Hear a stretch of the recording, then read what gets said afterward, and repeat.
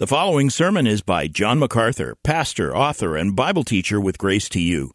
If you've never contacted Grace to You, we want to send you a free booklet by John titled Defeating Discontentment. It gives you 7 practical principles that will help you face setbacks and difficult circumstances and experience contentment even when life turns upside down. Request your free booklet titled Defeating Discontentment by writing to defeating@gty.org. That's defeating@gty.org. This offer is good in North America and Europe through June 2024. And now, unleashing God's truth one verse at a time, here is Grace to You Bible teacher John MacArthur. Well, that's an appropriate hymn to sing before our message from the Gospel of Luke. Oh, the deep, deep love of Jesus. We'll find that out as we see it manifest again in the incidents recorded for us in the 8th chapter of Luke's Gospel. Would you open your Bible to Luke chapter 8? And we have before us a text of Scripture from verse 40 through 48. Actually, this particular text should go all the way to the end of the chapter because it incorporates 2 miracles. But we're going to only get through one this morning, and we'll consider the second one next time. Let me read the text, Luke 8, starting at verse 40. And as Jesus returned, the multitude welcomed him, for they had all been waiting for him. And behold, there came a man named Jairus, and he was an official of the synagogue, and he fell at Jesus' feet and began to entreat him to come to his house, for he had an only daughter, about 12 years old. She was dying. But as he went, the multitudes were pressing against him. And a woman who had a hemorrhage for 12 years and could not be healed by anyone came up behind him and touched the fringe of his cloak, and immediately her hemorrhage stopped. And Jesus said, "Who is the one who touched me?" And while they were all denying it, Peter said, "Master, the multitudes are crowding and pressing upon you." But Jesus said, "Someone did touch me, for I was aware that power had gone out of me." And when the woman saw that she had not escaped notice, she came trembling and fell down before him and declared in the presence of all the people the reason why she had touched him and how she had been immediately healed. And he said to her, "Daughter, your faith has saved you. Go in peace." Another powerful account, unforgettable account of Jesus healing someone. The world, everything and everybody in it is dying. The tragedy, the sorrow, the pain of life is told in the endless and inescapable experiences of sickness and death. The fall of man has placed into the fabric of our universe the deadly force of death, sends all people spiraling down, careening into sickness and death and the attendant sorrow and suffering that goes along with them. And nobody avoids that, no matter how advanced we become in science, no matter how sophisticated our medical technology becomes. At best, we're only able to postpone the inevitable. And of course, because God has made us for relationships and God has given us a capacity to love, there is associated with sickness and death immense grief and sadness as well as suffering. Jesus understood that. Jesus stood at the grave of Lazarus according to John 11, and as he stood there, it says Jesus wept. He wasn't weeping particularly for Lazarus because he was about to raise him from the dead. He was entering into the tears of all the people of all time who stood beside the tomb. He understood the pain and the sorrow that stretches both forward and backward from that moment throughout all of human history and is filled with the relentless pain of sickness and death. And the question, of course, to ask is there any hope? We keep asking it medically. Medical science has worked for a long time to find chemistry as an answer. Labs and test tubes and experiments have led us to all kinds of medication, all kinds of procedures to try to stop disease and postpone death. And more recently, we've gotten involved in trying to restructure people's genetic code, or if there are just too many negatives in their genetic code, not even let them be born so we don't perpetuate the pain and suffering of disease and death. And then there are all those cryonics people who want to freeze you until the cures are found and bring you back to life and give you some kind of immortality. All of this, of course, is simply a way to stall off and some small way mitigate the inevitable. It is appointed unto men once to die. It is in the fabric of human life that from the moment you're born, you begin the process of dying. And the cause of it all, as we well know, is sin. And the question is there hope? Is there an answer? And I'm here to tell you there is hope. There is absolutely hope. There is a healer who has the power to heal all diseases and one day will do that. In fact, there is one promised by the Old Testament prophets, the Messiah, the Savior, the Anointed One, the King who is to come, the Son of God, the Lord of Lords. And when He comes, He will introduce a new kind of life. He will restore paradise, if you will. He will make an Eden-like world. It's called the Millennial Kingdom. And in that kingdom, if someone dies at the age of 100, they die as a baby. Death will be stalled off. In fact, death will become somewhat unnatural as people live for centuries as they did before the time of the flood. Disease will become in some ways unnatural, uncommon. As the great healer demonstrates His power in massive force in that uncursed earth called the Millennial Kingdom. That's 1,000 years at the end of human history. And after that, that same Messiah, Savior, that same Lord, that same God-man will create a new heaven and a new earth in which disease and death will not just be mitigated, not just unnatural, but non-existent. There will be an eternal realm called heaven in which there will be no sorrow, no sadness, no pain, no tears, and no sickness, and no death forever. This is the promise of the Bible. This is the promise of Scripture. And the Bible also tells us there's only one person who can do this. There's only one person who has the power to recreate, the power to conquer all that the curse has brought into existence. The power, if you will, over the physical world, even over the animal world, so as to create a kingdom on this earth in which a lion will lie down with a lamb, and the natural enemies in the animal kingdom will no longer be those natural enemies, and children will be able to play in snake pits without fear. Snakes will no longer be poisonous, and children will be able to lead around wild animals without any concern for their welfare, well-being. A world in which the desert will blossom like a rose as the whole topography of the earth will be changed and natural disasters will be mitigated and the temperature and the climate of the world will be benign. It will be a glorious and wonderful world, and ruling over it will be the one who has the power to create that world. And then at the end of that 1,000 years, He will uncreate the entire universe as we know, and in its place will come a new heaven and a new earth in which there will be eternal perfection and eternal righteousness, and the absence of all of those things which He demonstrated the power to control during His millennial kingdom. The question is, who is this person? Who is the one who can do this? Give us such hope of healing, such hope of conquering death, such hope of eternal life without sorrow, pain, suffering. Who is this one? The answer is there's only one, and His name is Jesus Christ. Any other claimants to be the one are frauds and charlatans and fakes, and they are not to be trusted. There is only one, and it is Jesus. And the New Testament is written to prove that it is Him. There are 4 Gospels, Matthew, Mark, Luke, and John, that basically go over the same material so that we can see it like we would witness any events going on in a person's life from various standpoints to somehow begin to grasp the greatness and the wonder and the glory of the life and ministry of Jesus Christ by viewing it from different angles.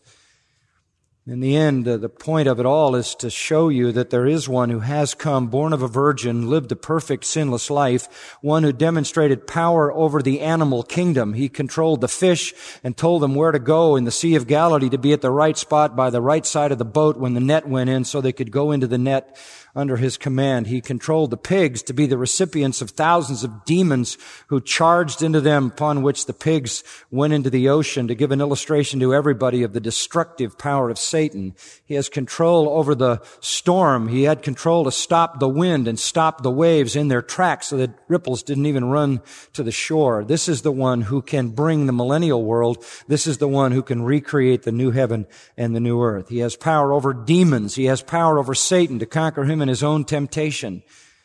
He has power over disease, and he has power over death. We've already, up to this point in Luke's gospel, been there when Jesus did many healings. We've been there when he raised the son of the widow of Nain right out of the casket when he was being carried to the burial plot. We have seen his power over demons, his power over disease, his power over death, his power over the physical world. And here we're going to see it again in another remarkable look at the amazing power of Jesus Christ. Only this time we're going to go a little bit more deeply into the person of Christ. And this was kind of triggered in my thinking. You can study these miracles just in the narrative flow. You don't even need an outline, because who needs an outline in a story? There's not an outline in a novel. There's not an outline in a well-told story. And in a narrative, you don't need to sort of chop it up. But as you flow through the story, what struck me was when I was reading this and meditating on it, and I came to the statement that Jesus makes when he says at the end of verse 46, I was aware that power had gone out of me. Now that is just a riveting statement. And it just, jolted me back in my chair to sit and think about what that meant. We went from seeing a miracle and hearing the story about a miracle to inside the Savior. Inside deity, inside the God-man. Not talking about what the lady who was healed felt. Not talking about what Peter felt when he blurted out his solution to the dilemma. Not talking about what others who were there in the crowd were experiencing. We went immediately to finding what Jesus was feeling. And I thought about that, and I thought, well, there's probably no better story than this one to get in touch with the personal aspect of Jesus' ministry. I'm not saying this is hard to understand. I'm saying it's in some ways impossible to understand because we can't comprehend deity. But here is one of those amazing glimpses that probably take us as far into the nature of God as we can go. The miracles of Jesus are to verify that he is God. And this one gets up close and personal. A lot of people have a desire to heal people. I think probably all of us have the desire to see the people around us that we love healed. There have been people through the years who've offered themselves as would-be healers. They had a desire to heal. A lot of them had a desire to make money at the expense of people who wanted to be healed.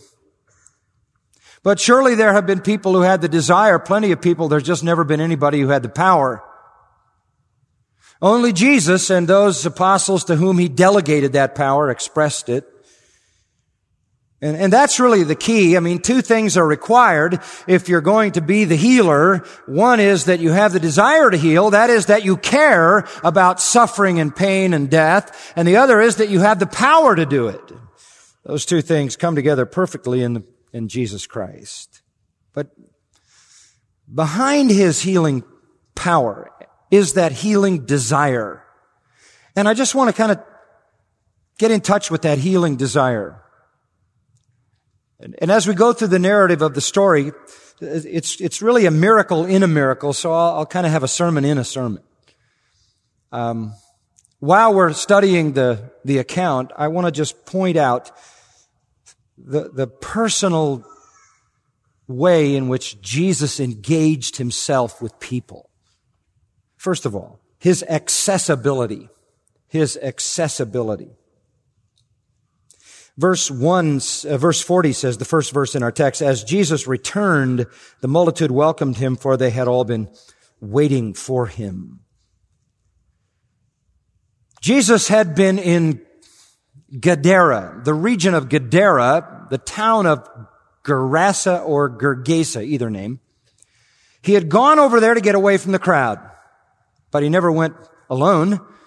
In fact, he had in his own boat the apostles, and then there were other boats that went with him. They sailed from Capernaum, which was kind of the headquarters of his Galilean ministry. They sailed about 6 miles across the northern portion of the Sea of Galilee to the Gentile eastern shore. Jesus went over there to get some relief from the nonstop crush of the mob that never let him alone. He needed time, not just alone, but time with his disciples, the learners, his students, the people to whom he could explain the meaning of the parables that he gave to the crowds. And so they all went across the Sea of Galilee to get away. But when they got to the other side, the eastern shore, Jesus immediately ran right into two wild, bizarre maniacs coming down the hill to attack him and those who were with him. And you remember the story focused in on one of them, who was filled with at least 2,000 demons. Jesus delivered him and saved him and turned him into a missionary. And the people in the region were so frightened by the power of Jesus, power to deliver this man that they were not able to deal with at all, even if they tied him up in chains and cords. Jesus delivered him. He was clothed and in his right mind, and all the demons went into the pigs, and the pigs dove off the banks of the sea and drowned. The power was more than they wanted to deal with, and they certainly weren't interested in the message of Jesus.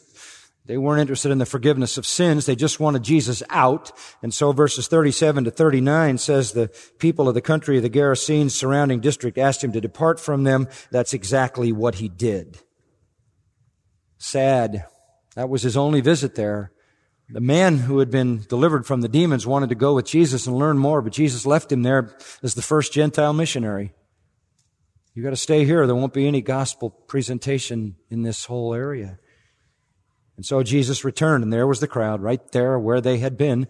In Mark chapter 5 and verse 21, it says that he got off at the seashore by Capernaum, and there they were. They had been waiting and waiting and waiting and waiting. It was a huge crowd of thousands of people, and in that crowd were all the people who hurt, all the people who suffered, all the people with pain and sorrow, all the people who were handicapped, disabled, all the people who couldn't hear, couldn't see, had any kind of malady from the beginning to the end of possibility. They were all there waiting and waiting with all their anxieties and all their cares for Jesus to come back. And some of them were borderline panicky, such as the man Jairus, the ruler of the synagogue, who had a 12-year-old daughter who was dying. You can imagine that as he waited and waited and waited, wondering when Jesus would come, his anxiety was reaching a point of paroxysm to which he would be paralyzed in his mind, and his fear would reach a fever pitch.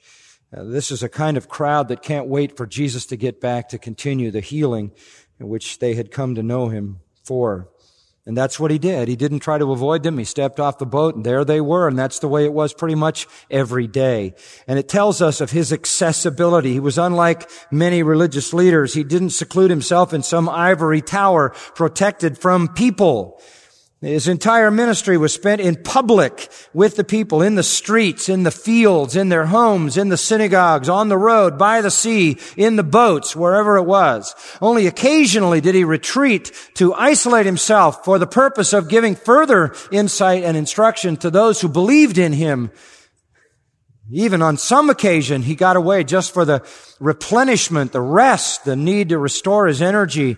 And sometimes he got away all by himself because he needed time alone with his Father.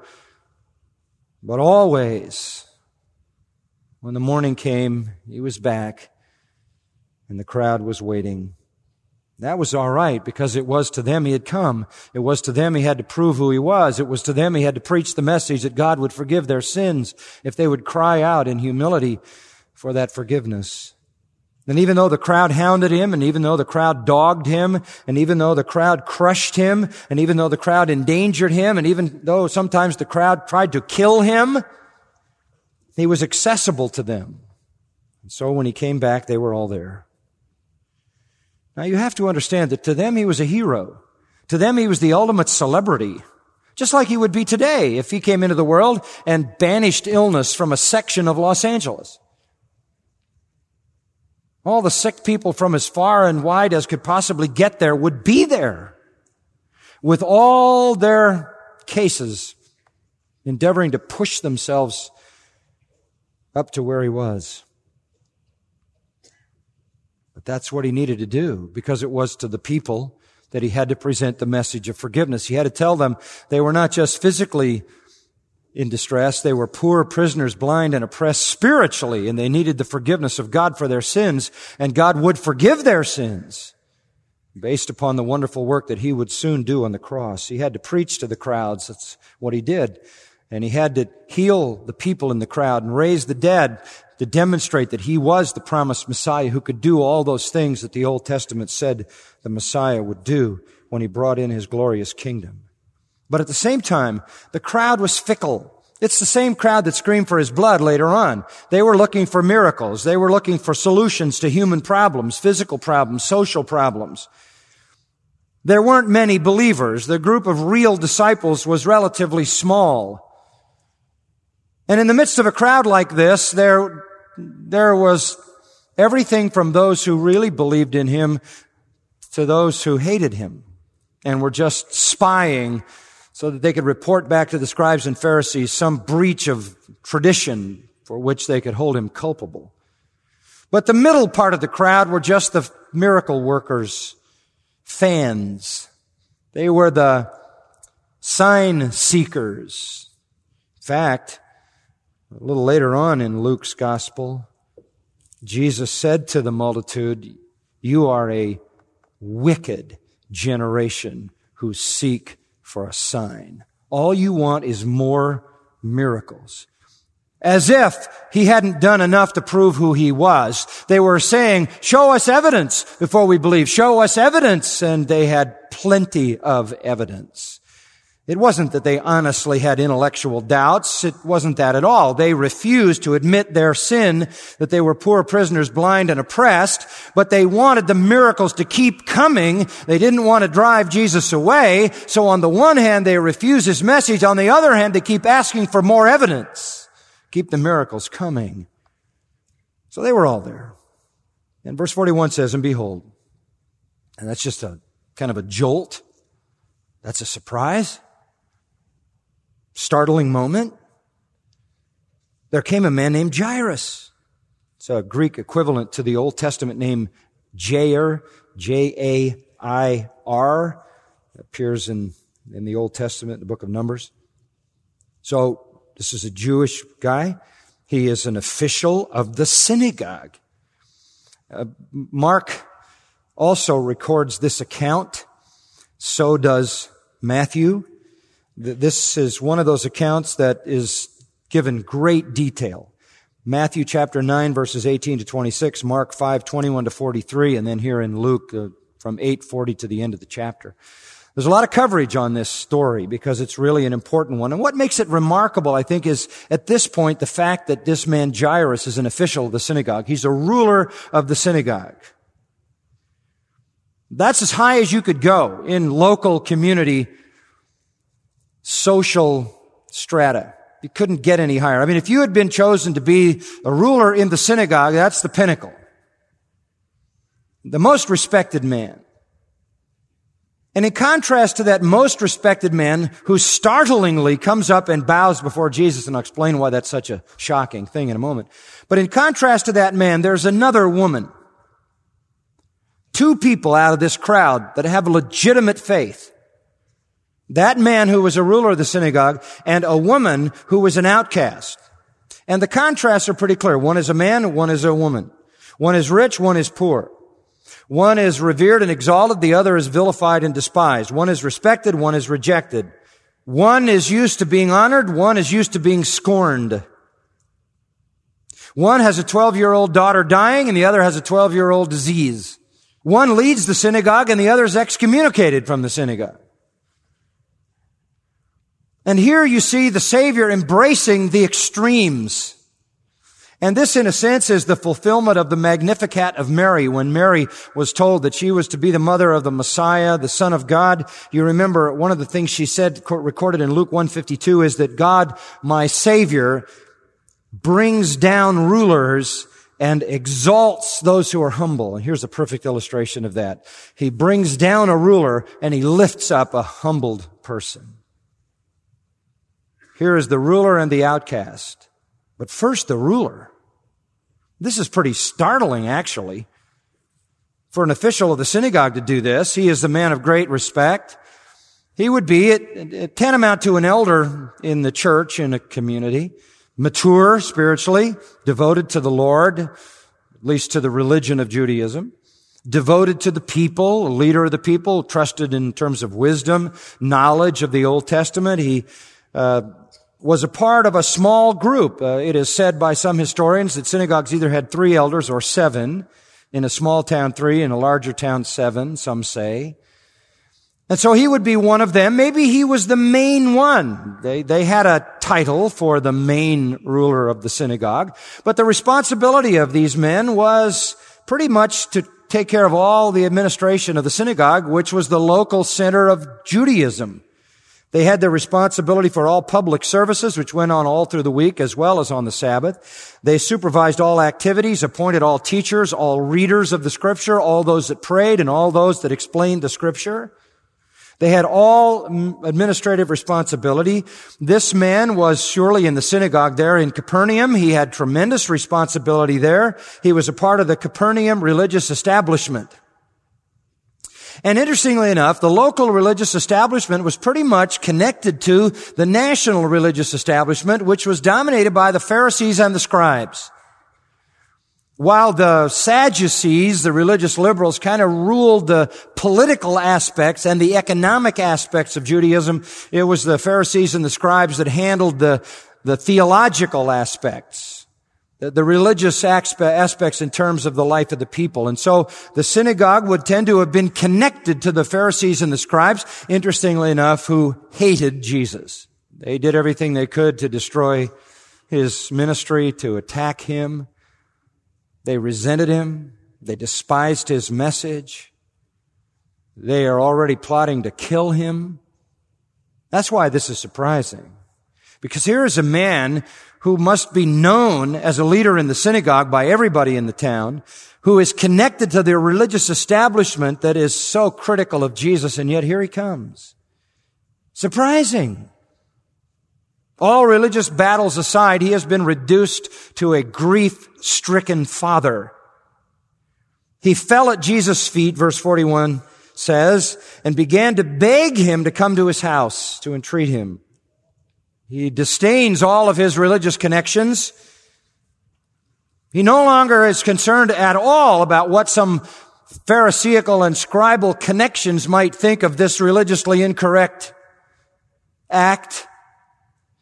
He really doesn't care about that.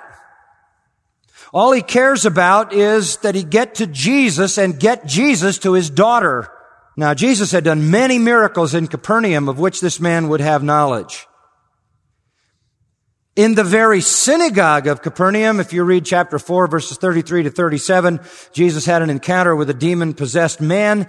Jesus was sitting in the synagogue, and all of a sudden the demon-possessed man screams. The demon takes over his voice, and the man screams, "Ha! What have we to do with you, Jesus of Nazareth? Have you come to destroy us?" And then the demon says, "You Holy One of God." Demon gave an accurate testimony. Jairus may well have heard that, since Sabbath attendance in the synagogue was mandatory, particularly if you were a leader in the synagogue, an elder, chief ruler.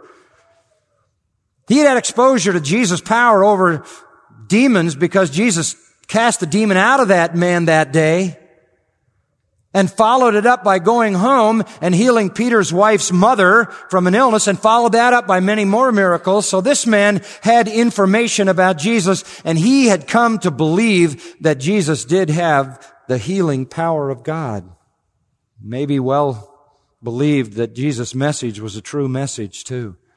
And maybe he came not just as a man humbled by the exigency of his daughter's illness, but humbled by the reality of his own unworthiness and his own sinfulness.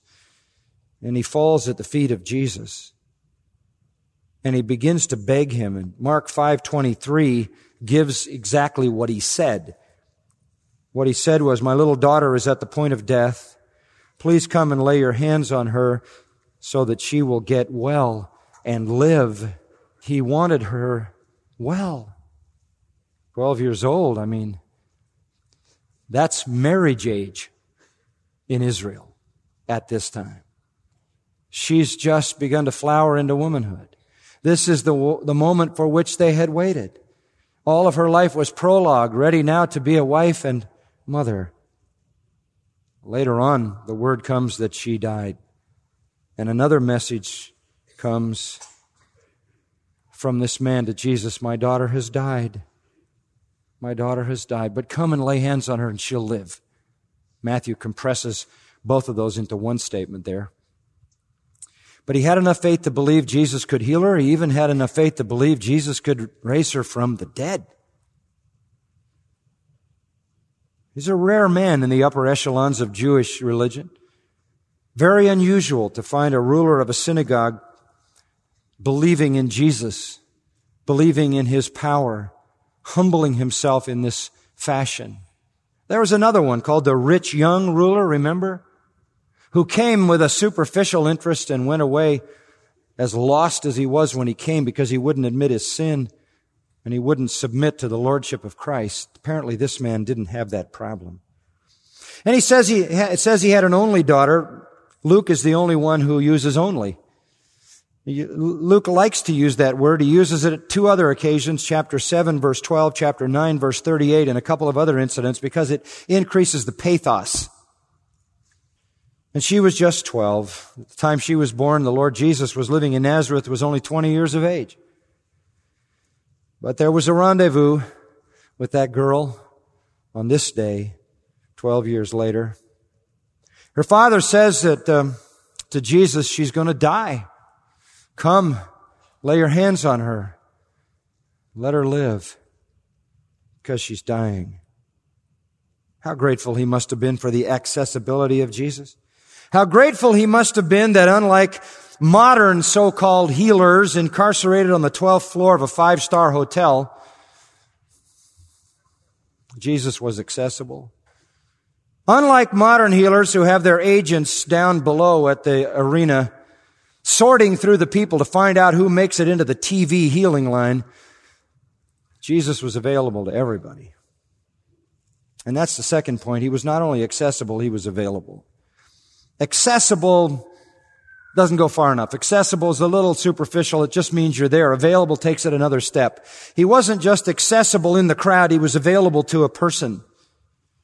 And that's in verse 42, the second part of the verse. And it simply says, as he went. What does that mean? He went. It should not be adversative, but it should be and as he went. He responded to the man. He could have said, don't you know what I'm doing? I understand how busy I am here. I got a lot of folks here. I can't be just carting off to your house. Lots of people have problems.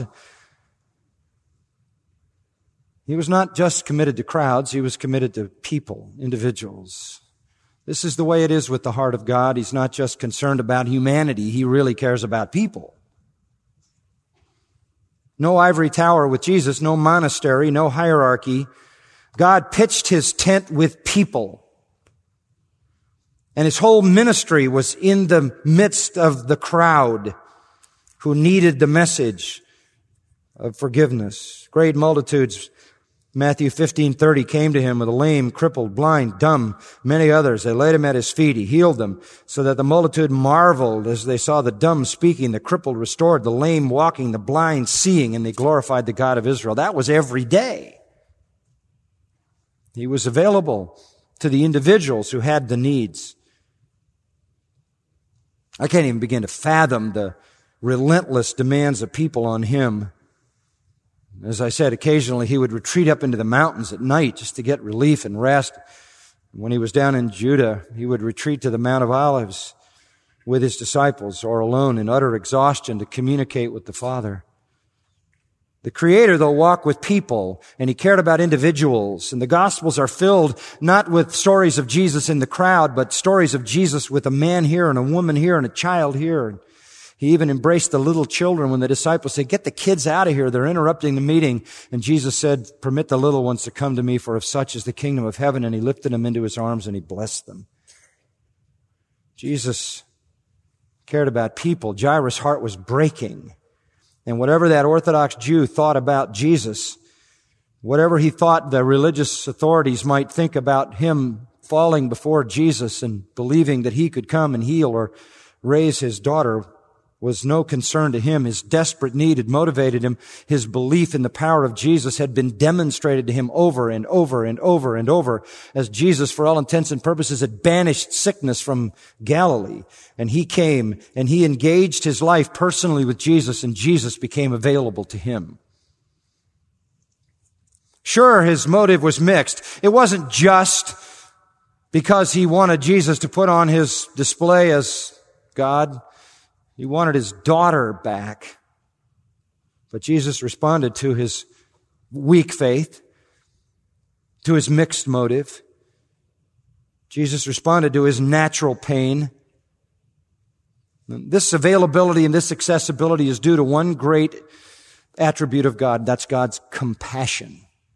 Theologians like to talk about the impassibility of God. That is, that there's a sense in which God is unfeeling, in the sense that God is uninfluenced by what men do. God has perfect, eternal tranquility with Himself and His sovereign plan and power. But at the same time that God is impassible, God is also compassionate. Ultimately, what men do does not affect God's plan and purpose in the end. God will see His purpose fulfilled. It can't be thwarted. But at the same time, God weeps. God feels the pain of suffering people. And that's one of the great messages of the incarnation of Jesus. Hebrews 5:2, He can have compassion on those who are ignorant and going astray, since He Himself is also subject to weakness. Jesus comes into the world, God in human flesh, and He suffers because He cares. Matthew 11:28, He said, "Come to me, all you who labor and are heavy laden, I'll give you rest. Take my yoke upon you and learn of me, for I am gentle, lowly in heart, and you'll find rest for your souls. My yoke is easy, my burden is light." He was a comforter. He was a burden bearer. The prophet Isaiah said of Him, "He will feed His flock like a shepherd. He will gather the lambs with His arm and carry them in His bosom and gently lead those who are with young. He will be tender with people." Matthew 12:20 quotes a portion out of Isaiah 42. "A bruised reed He will not break, and smoking flax He will not quench." When the candle gets down and the wick is almost out, and it's just barely flickering, He doesn't put it out. It may be weak, there may be very little there, but He doesn't put out that smoking wick. He fans it to a flame. And when He finds a reed that might have played a tune at one time, a little reed pipe, and it is filled so much with moisture and saliva that it bends in the middle and no longer can make a tune, He doesn't break it and throw it away. He restores it so it can play music again. That's the Messiah. He goes to the broken, He goes to the flickering life, and He fans the flame and He puts the song back. That's compassion. I've often thought that if all Jesus wanted to do was demonstrate that He was God, could have done that a lot of ways. All He would have had to do was just go up into the air and spin around a few times, fly across the Sea of Galilee in the air, fly back and come down to land on His feet, and would have been convincing. Very convincing. Or He could have said cow and one would be created, or horse, or He could have said woman or man and created somebody, or He could have said mountain be gone and it would have been a table flat. Could have done a lot of things. Why did He do healings? Why did He do resurrections? Because He wanted to demonstrate not only His power, but that behind His power is His compassion. He not only is capable of creating a world that is free of disease and death, He not only has the power to do it, He has the desire to do it. It's in His compassion. And so He weeps over the grave of Lazarus because he feels the sort of reflected agony of all who will suffer the loss of a loved one.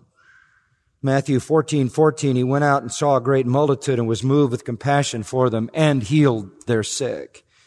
Mark 1:41, he was moved with compassion, stretched out his hand, touched him, and said to him, I'm willing, be cleansed. Mark 8:2, I have compassion on the multitude because they have now continued with me 3 days and have nothing to eat. Matthew 9:36, he saw the multitude and was moved with compassion for them because they were weary and scattered like sheep having no shepherd. He looked over Jerusalem in Luke 19:41. He saw the city and he burst into tears. This is behind his accessibility. This is behind his availability. So he goes with the man. That takes us to a third sort of personal aspect of Jesus' work with people, his interruptibility. His interruptibility. I don't know if that's a word, but it is now. As he went, verse 42, the multitudes were pressing against him. He was trying to get to this man's house, and the crushing crowd with all the sick pushed around him who were very immobile because many of them are paralyzed and some of them are blind and some of them can't hear. And this crowd of sick people who can't move very fast is pressing and crushing, and it's very slow going. And this man's heart is racing because he knows his daughter is dying. He's hoping Jesus is going to get there before she dies, although later he, in one great final act of faith, says, I believe you can even raise her from the dead. His panic is elevated because they can't get through the crowd. And then to make matters worse, a woman who had a hemorrhage for 12 years and couldn't be helped by anyone came up behind him and touched the fringe of his cloak. We'll stop there for a minute. This is just one of the faces in the crowd. And she becomes the interruption. And it didn't have to be that way. Jesus didn't have to call attention to the woman. She reached out, grabbed his cloak, and at the end of verse 44 it says immediately her hemorrhage stopped. Well, that's done. We can keep moving. No. We'll see a little more about that in a moment. Jesus was very used to being interrupted. I mean, he'd be preaching a sermon and all of a sudden the roof would come apart and down would come somebody in a bed. Right? We learned that already in the Gospel of Luke. I mean, he was used to being interrupted. Everybody who wanted something interrupted him. Interruptibility was a virtue of Jesus. It's amazing. No matter what he was doing, he literally would turn to help. He's preaching in the 12th chapter of Luke. He's preaching, and it says in verse 13, someone in the crowd said to him, Teacher, tell my brother to divide the family inheritance with me. Whoa. Can you imagine some guy standing up in the middle of my sermon and say, Hey, pastor, tell my brother to give me half of the money I'm owed. What? I mean, he was interrupted all the time. I don't know if I could handle that. But Jesus never had a problem with his train of thought. You understand that? So don't be standing up and saying things when I'm trying to concentrate. But Jesus was interruptible. Here's a panicky ruler on his hands. He's trying to get through the crowd to get to this man's house in Capernaum. And all of a sudden, this woman who has a hemorrhage, some kind of female bleeding problem, we don't know what it is, something that is understandable, women can have, maybe some cancer or some fibroid problem that created this bleeding. It had gone on for 12 years. 12 years, as long as Jairus' daughter was alive. Jairus and his family had had 12 years of anticipated joy. This woman had had 12 years of suffering. We don't know what it was, but it was enough to take up 12 years of her life and turn her literally into an outcast. The physical effects of that, loss of blood all the time, loss of strength, danger of death, severe physical effects. Worse, maybe in some ways, were the severe social effects. Leviticus 15 Starting in verse 19, you can read it some other time, says, if any woman has an issue of blood like this, she is ceremonially unclean. The woman's regular monthly cycle was used by God as an illustration of the need to be purged, purified. It was a way to remind the people that they needed purification. And so a woman was considered during that time unclean as a sort of symbol of the spiritual uncleanness of the heart. But this woman would never be able to be anything but ceremonially unclean because it went on for 12 years. And what happened when a woman was unclean ceremonially? She couldn't go to the temple. She couldn't go to the synagogue. She couldn't be with her husband. She couldn't touch her family. Couldn't touch her children. She was considered ceremonially unclean, and she would transmit that ritual uncleanness, that symbolic uncleanness, to anybody she touched. Socially, she was out, even of her own family. Really an unbelievable situation. Her disease was not a true, her disease, I should say, was a true disease, but it carried with it a ritual defilement. Sad lady. Sad lady. Physical effects, social effects. And I think worse, spiritual effects. She couldn't go to the synagogue, so she could never be taught the Word of God. She couldn't go and worship. She couldn't go and learn. She couldn't hear the Word of God read. The scrolls were locked up in the synagogue. And then it says she couldn't be healed by anybody. Now that's Luke. Now remember, Luke is a physician, and he has to protect the profession. So Luke says it's incurable. That's what that means. It's incurable. Mark says, quote, she endured much at the hands of many physicians. Mark obviously was not in the profession. Some manuscripts add here, I think in the New King James it has it, that she had spent all her livelihood on physicians. Although the older manuscripts don't have that. It is recorded in Mark, however, that she had spent all her money, and she wasn't any better. So Luke, the physician, according to Colossians 4:14, says it's incurable, it couldn't be healed. Mark says she endured much at the hands of many physicians. You know what she probably did? Because in my reading for the background of this, the Talmud says this was a common malady. Excessive bleeding, hemorrhaging like this for women, common. And they had some cures that were sort of legitimate cures, some kind of astringents or some kind of toxins were used. It's hard to find exactly what they were. But that would be some legitimate effort made by some legitimate practitioner who would serve, for the most part, the rich who could afford to pay. But on the other hand, I read that there were other cures that were offered. Carrying the ashes of an ostrich egg in a linen bag around your neck. In summer, a cotton bag in winter. Another one was to carry a barley corn found in donkey dung. So there were some fakers going around, and she may have tried that. There's some other things that were offered, crushing alum and crocuses into a solution of wine, crushing onions into a solution of wine, and other concoctions. Didn't matter whether it was suffered at the hands of the reputable practitioners or the non-reputable ones. None of it did any good. She couldn't get any help. Mark 5:26, spent all she had, so all her money was in the pockets of the practitioners now. She had nothing left. All her money's gone. She has no connection with her family. She can't connect with anybody in the society, and she is in this terrible physical condition of debilitation and also the stigma and the shame and the embarrassment associated with it. And she's heard about the healing power of Jesus, and she's at the other end of the social spectrum from the ruler of the synagogue.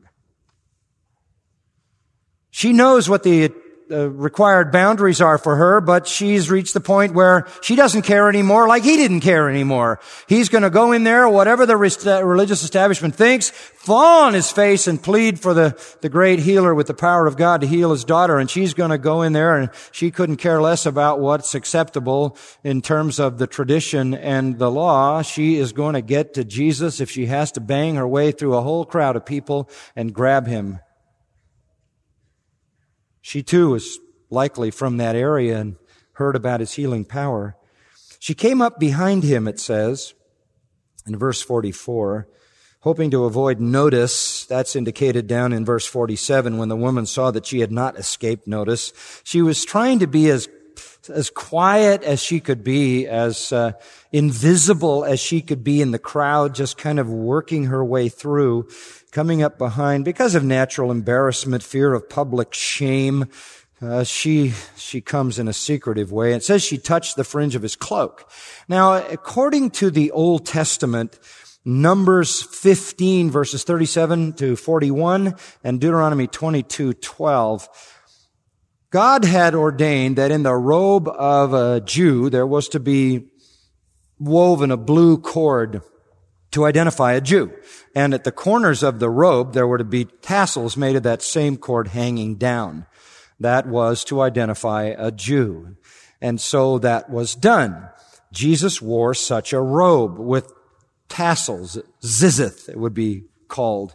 And it was just some tassels hanging from his robe. The Pharisees, you remember, who wanted to be viewed as the most devout of all people, made their tassels huge, which you would expect. Matthew 23 verse 5, they enlarged those tassels to appear more holy. Well, this woman comes up behind Jesus and she grabs the fringe, the krapedou in the Greek. Now, the word here touched is a middle form verb from the verb apto or aptomai. In the middle form, it means to fasten onto or to cling to or to clutch. It isn't just a tap. She's clutching it. I mean, you've got to understand this is 12 years. This is breaching all of social etiquette to do what she did, and she finally gets there, and this is her last final hope, and she hangs on to his robe, to the tassel of his robe. It's the same exact Greek verb used in John 20, verse 17, of Mary Magdalene, who after the resurrection grabs onto Jesus, remember, and clings to him. And why did she do this? Because Matthew 9:21 in Matthew's account said she kept saying to herself, if I can just touch him, I'll be healed. If I can just touch him, I'll be healed. She knew his power. She believed in it. If only I grasp his garment, I will get well. And it's in the imperfect. She kept saying it to reinforce this breach of law, to do what she wasn't supposed to do. I just need to get a hold of it. She believed, and this was obvious, she believed there was so much power flowing out of him that if she just got in the space, she'd be healed. And you know there's some truth to that. He wasn't stingy with the power. It just gushed out of him. Everybody was being healed everywhere. She clung to the fringe of his robe, grasping it with force, a desperate clutching, in faith that there was so much power available that if she just got that close and hung on, it would flow to her body. She was right. She was absolutely right. It says at the end of verse 44, immediately her hemorrhage stopped, just like that. This is not superstition. This is faith in the power of Jesus. And the belief that he had such immense power that just flowed out of him. And this dear woman was a broken reed. She was a flickering wick, and Jesus fanned the flame and restored the song, and her hemorrhage stopped. The world must have stopped at that moment for her. Jesus honored her faith. He healed people without faith all the time, but he never saved anybody without faith. And this woman is on the way to salvation. Her physical problem was solved. That could have been it. Let's get to Jairus' house. We spent enough time. Let's get to Jairus' house. But there's one other point I want to make, and I'll be done. It's his inexhaustibility. It's his inexhaustibility. I have to make this. Give me 5 minutes. You're not going anywhere. Important. His inexhaustibility. This is the end of the story. I'll make it brief. Jesus said, "Who's the one who touched me?"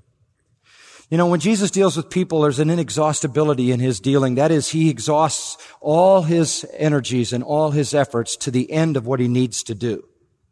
He could have let the lady go on physically well, but there were some other things that needed to be taken care of. She needed to be restored socially, and that called for a public restoration and the testimony that she'd been healed. And she needed to be restored spiritually to God, and only he was the one who could affirm that.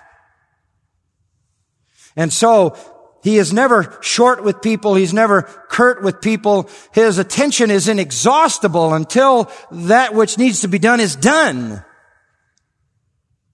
And so he says, "Who's the one who touched me? Who was hanging on to me?" And they're all saying, "Oh, it wasn't me. It wasn't me." And of course, Peter, speaking for the other disciples who were all having a problem with Jesus even asking the question, as the other writers tell us, Peter finally says, "Master, the multitudes are crowding and pressing upon you. What are you talking about? You're being knocked from every side. What do you mean?" The disciples were critical. Mark 5:30-32 says they were critical about the question. How can we single somebody out? But Jesus said, and here's the key, verse 46, "Somebody did touch me. For I was aware that power had gone out of me." Someone was clinging to me. I didn't see her because she was behind me. It wasn't a mystery to him. He knew who she was. He knew that. When he said, "Who was clinging to me?" he was calling for her to come out and reveal herself. It isn't that he needed information. He just wasn't done with her yet. He knew who she was. He knew what was in her. This is one of the most profound things Jesus ever said.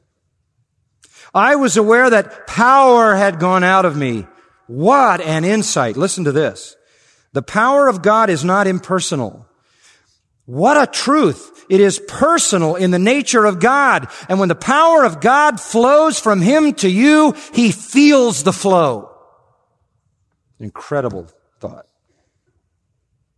His life pours into us. We feel that power, that infusion of spiritual power into our lives as we see it evidenced in our lives. And do we ever think that God feels it? Our Lord experienced, actually personally felt the outflow of his power, his creative power to recreate that woman's insides. God is not impersonal. God is not detached. When God touches a life and power flows, he feels the flow. He feels it. No one receives the power of God into his or her life without personal involvement from God. We are saved and the power flows. We are sanctified and the power flows. We are glorified and the power flows. And it is a living, intimate, personal union of life with the living, eternal God. And he feels the flow. This is the end of all magic. This is the end of all superstition. This is the end of all touch the talisman, touch the relic, or touch the TV. This is the personal power of God flowing into us. He's personally involved inexhaustibly in completing what he starts. She couldn't hide. She saw it. She hadn't escaped notice. She came trembling under the weight of realizing she was in the presence of God. She's crushed. She falls down before him in homage and worship. She declares in the presence of all the people the reason why she had touched him in order to be healed and how he had responded. She had been immediately healed. Now the social part of it has been taken care of. And he says to her, "Daughter," that's the only time in the whole New Testament he ever called a woman by that name. "Daughter, you are now, as if to say, in the kingdom, and your faith has sozo, saved you." It's exactly what he said to the one leper in chapter 17 who came back. He healed 10. How many came back? 1. He said, "Your faith has saved you." It wasn't done with her. She needed to be restored physically. She needed to be restored socially. She needed to be restored spiritually. Your faith has saved you. Go in peace, not psychological peace. Go in peace with God, objective peace. Your faith has saved you. Go in peace. You've made peace with God. Matthew 9:22 said, He said, be of good comfort. Eusebius, the church historian, says there's a statue of this lady in his day in her town as a living testimony that she became a believer in Jesus Christ. Listen, Jesus knows you. He knows your hurts, your needs. He is accessible to you. He is available to you. He is interruptible by you, and He is inexhaustible in meeting your need. And it's personal with Him. He feels the flow of power into your life. This is our God, manifest in Jesus Christ. Let's pray. Father, we've taken the time this morning to cover this because we want to give full glory to Christ in this incredible account. We pray, O God, that you would tie down in our hearts this glorious grasp of the personal care with which you view your sheep. How wonderful is this? You feel the very flow of power into our lives. Thank you for this personal union of life. We praise you, we bless you. In Jesus' name, amen. You've been listening to John MacArthur, Bible teacher with Grace to You. For free access to all of John's lessons and a listing of study Bibles and books available for sale, visit Grace to You's website at gty.org. John MacArthur and Grace to You reserve all copyright protection under applicable law. Our copyright policy is available at gty.org, and it includes instructions for and limitations on duplicating this digital file.